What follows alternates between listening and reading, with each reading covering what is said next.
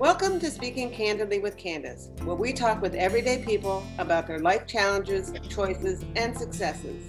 I'm your host, Candace Schoner, and I hope over the next half hour, you will be engaged, enlightened, and inspired to live your very best life.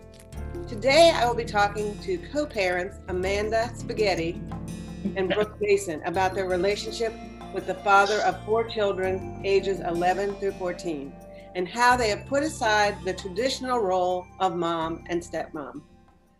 Welcome, Amanda and Brooke. Thank you. Thank you for having us.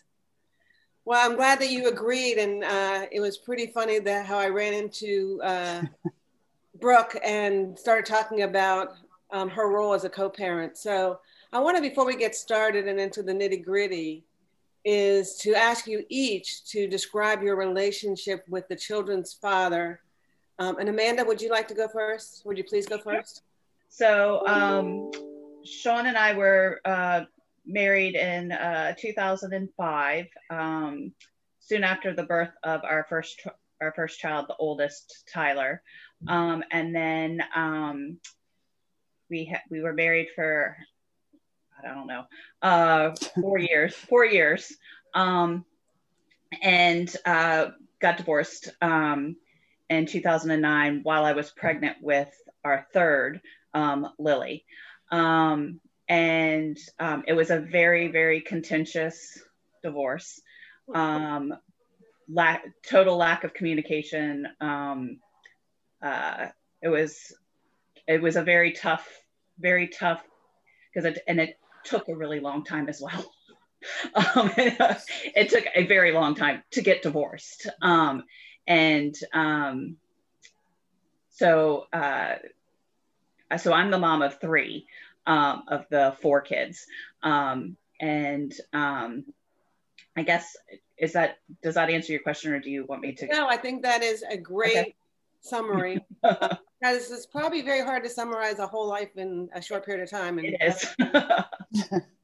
So, Brooke. Yes. Tell us a little bit about your relationship and a little bit of background.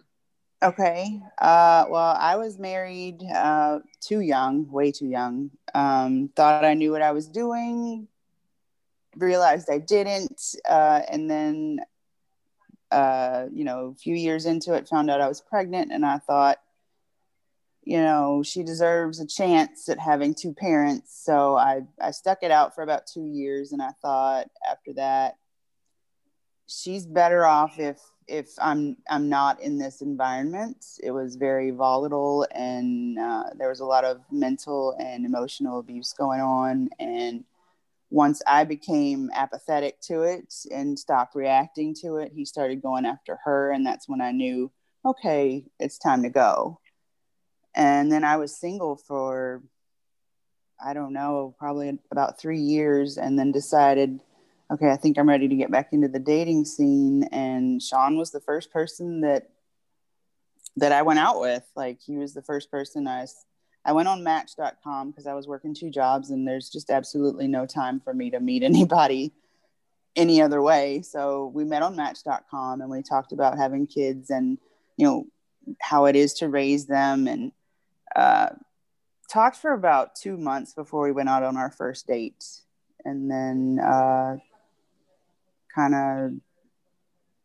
we dated for about 6 weeks before the kids came into the picture for either of us. So we wanted to make sure we were going somewhere, but also, I was a little nervous because I'd been in that position before on Amanda's end. Right.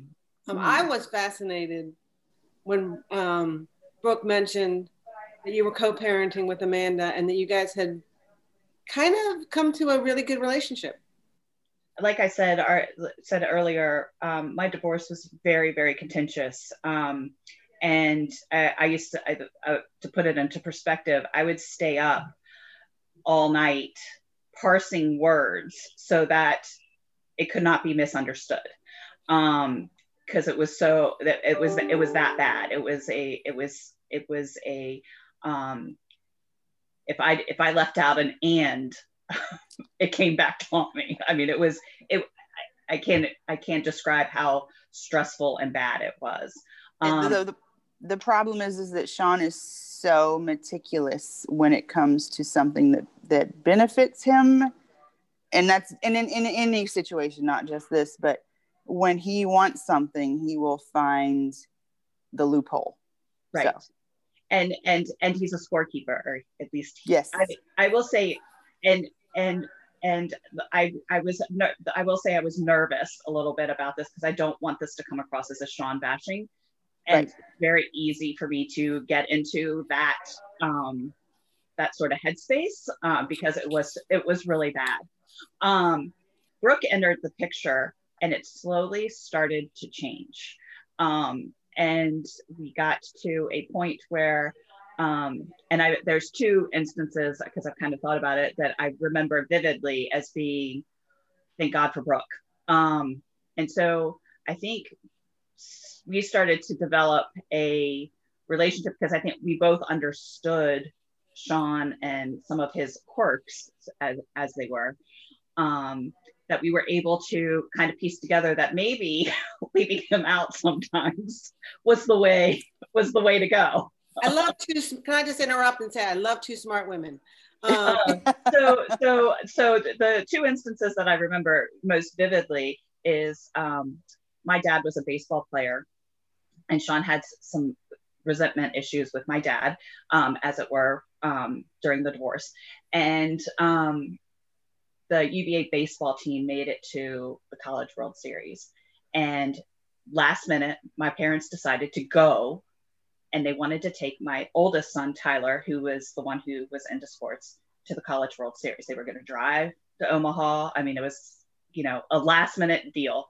But what a life experience, and what a memory for our child to go to the College World Series. I mean, because it's geared towards little boys. I mean, that's what the whole thing is, little kids. And it was Sean's turn, and he refused. And I mean, it became this heated argument, and Brooke stepped in. Imagine. And Brooke stepped in and was like, you need to let your kid go on this like once in a lifetime experience. The other event, and he ended up letting them go. And I was like, okay, I like this girl. And then the other event, it was a soccer game. And I honestly don't remember which child, if it was my youngest or my middle one, but it was pouring down rain and it was miserable. And I don't even remember the instance of why Sean and I were arguing over something, but there was something about that I wanted the kids to do, and maybe it was his time, and he was not agreeing. He was just being obstinate. And we're standing in the pouring down rain at the soccer game, and I was getting really frustrated, and I'm sure my body language expressed that. And my phone dings with a text, and I looked down, and Brooke texted me, "Don't worry, I got this covered." And sure enough, whatever it was, she got covered. And I was like, so it was kind of instances like that was like, I developed a respect for her, because she was able to get done stuff that I was unable to get done when it came to parenting issues with Sean. I felt like I was constantly beating my head. And so I started to appreciate those little things that, it's not about getting back and keeping score. It's about the kids. So that made me, I think that made the communication between Brooke and I become what it was. And I think that's really the point, that it's not about keeping score. And it sounds like both of you are on the same page as far as, let's put the kids first, perhaps. Yeah. Is that about sum it up? Yeah. Oh, yes. That was definitely for me. Like, I called him out and said, if you don't let Tyler go, he will never forget this. It might be momentary for you, but he will never forget this. And you have to make up your mind if you want to be the villain or the hero in this story. So I don't have a problem calling him out. And I didn't really either, but I think he, for whatever reason, he listened to Brooke when he wouldn't listen to me. And again, that was in the middle of this really contentious divorce too. So I was, And I was the one and I instigated the divorce. Okay. Can I ask, Amanda, you keep mentioning that it was a contentious divorce. Is it because the marriage was sort of contentious because you guys were not communicating effectively? And I don't want you to have to reveal a big secret if I'm. No. Yeah, I mean, we had a lot of it. So we were friends. He and I were friends in high school, and we got together at a wedding of a mutual friend, and it was really fast. I was not super experienced in relationships, honestly, and so he indicated that he'd always had feelings towards me since we had been in high school, and I was like 27. All my friends are getting married and starting families, and I was, hindsight, I can look back and think, I think I just latched on to him and was like, I didn't explore all the things that a relationship, because I was unexperienced. Our relationship started falling apart pretty quickly after we were married. There were some job issues. There was money issues. I didn't like the way he was behaving. I think probably definitely vice versa. So it built and it built. And when we ultimately separated, we were, and money was probably the biggest issue. I was working multiple jobs. He was not working. He was not even really trying to find a job. I resented him because of that. He resented me because I wasn't playing the mom role, because I was working all the time. Sounds like a very difficult situation. So it was a very difficult situation. And I think, and I will say now, he has grown tremendously, and I attribute a lot of that to Brooke. Thank you. I do. I attribute a lot of it to Brooke, because he's not as he's still reactionary. He's not as reactionary, but he also, I feel like he's just grown as a person.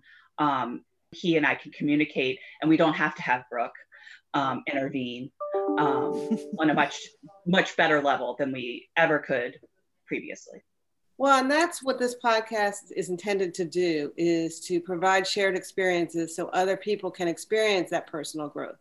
Mm-hmm. And, life is a lesson. We don't it's not a dress rehearsal, as they say.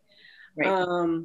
Brooke, how does it feel to you as the second parent of the kids, and how is your relationship with them?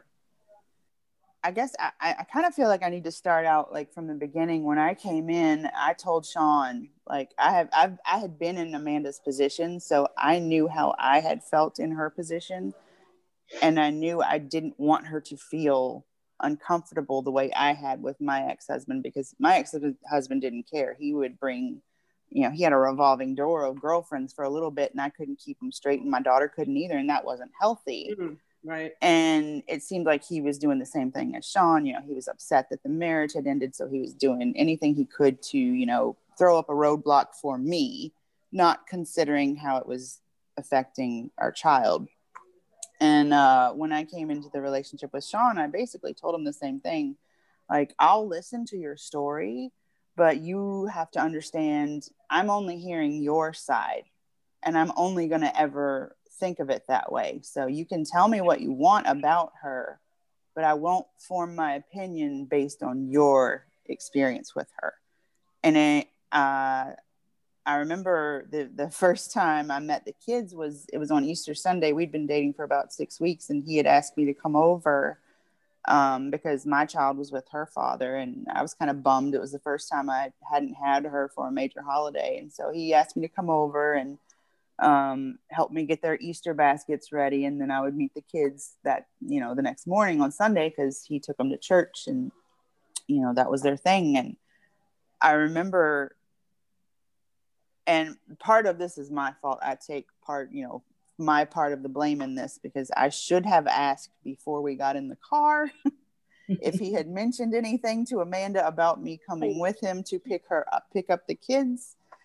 But I can tell you exactly where we were on the way to Amanda's house. Like when I finally said, hey, you did tell her I'm coming, right? And he said, no, it'll be fine. She won't even come out. She won't even see you. And I was like, but the kids will see me. And if they don't have warning, then you're dropping a bomb on them too. And that's not fair. And I'd been in Amanda's position before where, you know, my ex-husband would show up with somebody and I'd be like, who are you? And my kids are now with this person. So I was a little perturbed by that. So that's when my radar went up real quick about, okay, I need to pay attention to how he is participating in this, in his role. And well, then it sounded like a scene from a movie that you often see when people start dating somebody else right. after the relationship ends. But go ahead, continue. Right. So I was a little perturbed, but, you know, couldn't change it at that point. I just remember thinking, you know, please God, don't let her come out and, you know, be upset, because I'm upset too. And I will totally be on her side, but she also does not know me and I don't know how this is going to go. And it's Easter and we're trying to get to church. I mean, it went fine. I mean, I'm sure, I can't speak for Amanda, but I'm sure she had reservations because she had no warning. And, you know, I respect her enough I wanted her to have that because I know how it feels to not have that. And so from that point on, I watched everything he did in every interaction and I listened very carefully to how he would, you know, describe his view of how things were going with the divorce, because they were still separated when I came into the picture. Like they were still not divorced when I came into the picture, and Lily was 3. So she was not wrong when she said it took a long time. But that was also partly me, where I was like, you're pissed at her because your marriage didn't work out, because you guys weren't a good pair for each other. But that doesn't mean you get to hold that over her in her role as a mother. And you're doing nothing but hindering her when you tell her, no, the kids can't do blah, blah, blah. Like you're hindering her as a mother. So you're making her look bad in the kids' eyes, as far as like, you know, she has to be the bearer of bad news. Not that she can't get it done, but she has to be the one to break the news because he's obviously not there to do it. So let me ask you this. Sure. And this goes to both of you as well, is what happens when there's a major decision to be made for one of the children? Do you all 3 sit together in one room, or right now we've got the pandemic, do you do a Zoom call? We haven't had, I mean, not recently. I don't think we've had a major. Now, I guess the most major recent decision, and I actually didn't consult Brooke because I got the response I wanted. Okay, that's the goal. But as my middle son, Jacob, is a bit awkward. And is in 8th grade and getting ready to go into high school. And I really wanted him to go he's really interested in the military, and the junior ROTC program is at a different high school than our feeder pattern. And but it doesn't start till 10th grade. And I really feel like for him, it would benefit him to start high school at the high school where he's going to end up, rather than making 2 transitions, particularly after the pandemic.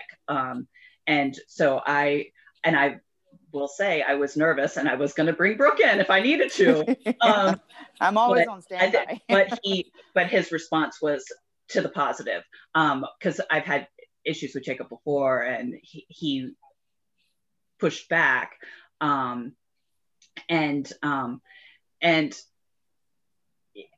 I think, all of the things that you do for your children are in the best interest of the children. And I think that Sean has grown to understand that I am not doing things to be vindictive to him. If I'm making a suggestion as it relates to the upbringing of our children and making a decision for our children, I'm looking at it, it's with good intention. It's never with ill intention. I think he has, and I attribute this a lot to Brooke, is I think he's finally gotten to the place where he recognizes that I'm not making an arbitrary decision. And honestly, in our divorce, one of the things I fought for and got was that when it came to decisions as it relates to the kids, we have to have the discussion. But if I don't agree, I get to make I have the final say. And so while we have joint custody, I do have the final say. Because I knew early on that it was a vindictive, if I said black, he was going to say white just to say white. So that was important to me. And Brooke helped, I think, get him to the point where he recognized that that's why the judge granted her this was because I was not, it was never a vindictive thing. I mean, I think divorce is really, it's hard on anybody. It can get contentious for anybody. I think it's particularly hard when you have kids. And when you have children. But I was divorced, and my biggest thing was custody of the dogs. So right. I can't even imagine, and I hate to make that comparison because it's really not a fair comparison to children, but I've also studied mediation. And so this is leading to a question, believe it or not, and that is about what would you recommend for a couple whose relationship is on the brink of disaster, and they have kids? I mean, at what age do you talk to the kids about it? At what age do you think they should separate? Or do you think you should go to counseling? And I'm going to go and ask this of you, Amanda, first. We did try counseling. We did 11 and a half hours of mediation. So as a mediator, I'm sure you can understand that. We tried a bunch of different, I really wanted to keep it together and I tried for a long time. But at some point you have to, it was not change. Nothing was changing. But I think the biggest thing that I kind of is, it's about adulting, as I would characterize it. It's about being an adult and realizing it's not about me. Yeah, it's not about, yes, you can be hurt, you can be devastated, you can cry and all of that stuff, and it's okay to show that to some degree to your children, but at the same time it is about making the choice to not talk ill of their dad in front of them and do it and believe me, I messed up. There were definitely times I said stuff that I should have not said. There were definitely times where my reaction was not the best, sure. But a majority of the time I was able to control that. And, when they would say, I don't want to go to dad's, I'd be like, oh, but you're going to have a good time at dad's. When I'm thinking to myself, well, I'd rather keep you here, I'd rather you be with me. So I think it boils down to, if your relationship is dissolving with another adult, it's about being an adult and figuring out a way to portray that to your child, because it's only much more healthy for your children to see. So when, for example, when it was really contentious, we would go to events and Sean would not even acknowledge me, but I'd get up in his face. I would go and hey, I'm here. Acknowledge me. I'm the mother of the children that we're here for, at school events and that type of thing. And I think Brooke and I would do that. And then it became, I would go to Brooke and be like, hey, Brooke, how are you? So I think being an adult and acknowledge stuff's uncomfortable. Life isn't smooth. So acknowledging that, but also being adult about it. Great advice. Brooke, I've been watching, your reaction to Amanda, and would like to sort of pose a question to you about what is it like to be the stepmom. And I think when we talked at your medical practice, you had a different term. So share that with me. I called myself bonus mom, and that's when you stopped me and asked me to explain it. And I said, well, they have a great mom. She and I have a great relationship. And she and I have joked before, if it wasn't for Sean, we'd probably be best friends, because we agree on so much, as far as what the kids need and how to handle things for them. And, we think about each individual child and what that child needs. And we can talk to each other very easily, because, as mothers, we're more intuitive to what your child needs and wants. Not saying that fathers can't be, but we carried them. We get to claim it. Sorry. But let me interrupt you, and I'm sorry I have to do sure. this. We're running short on time. Sure. We're close to the end of the podcast. And I just want to check in with both of you about how the pandemic has affected your lives. Hope everybody is doing well. How has it been with the kids and school and the stress? So the kids are here significantly more. When the pandemic first hit, Sean lives with his parents, as do I. And it became and it still is, a kind of a mantra amongst our children. It's a don't kill the grandparents. Yeah. Type of thing.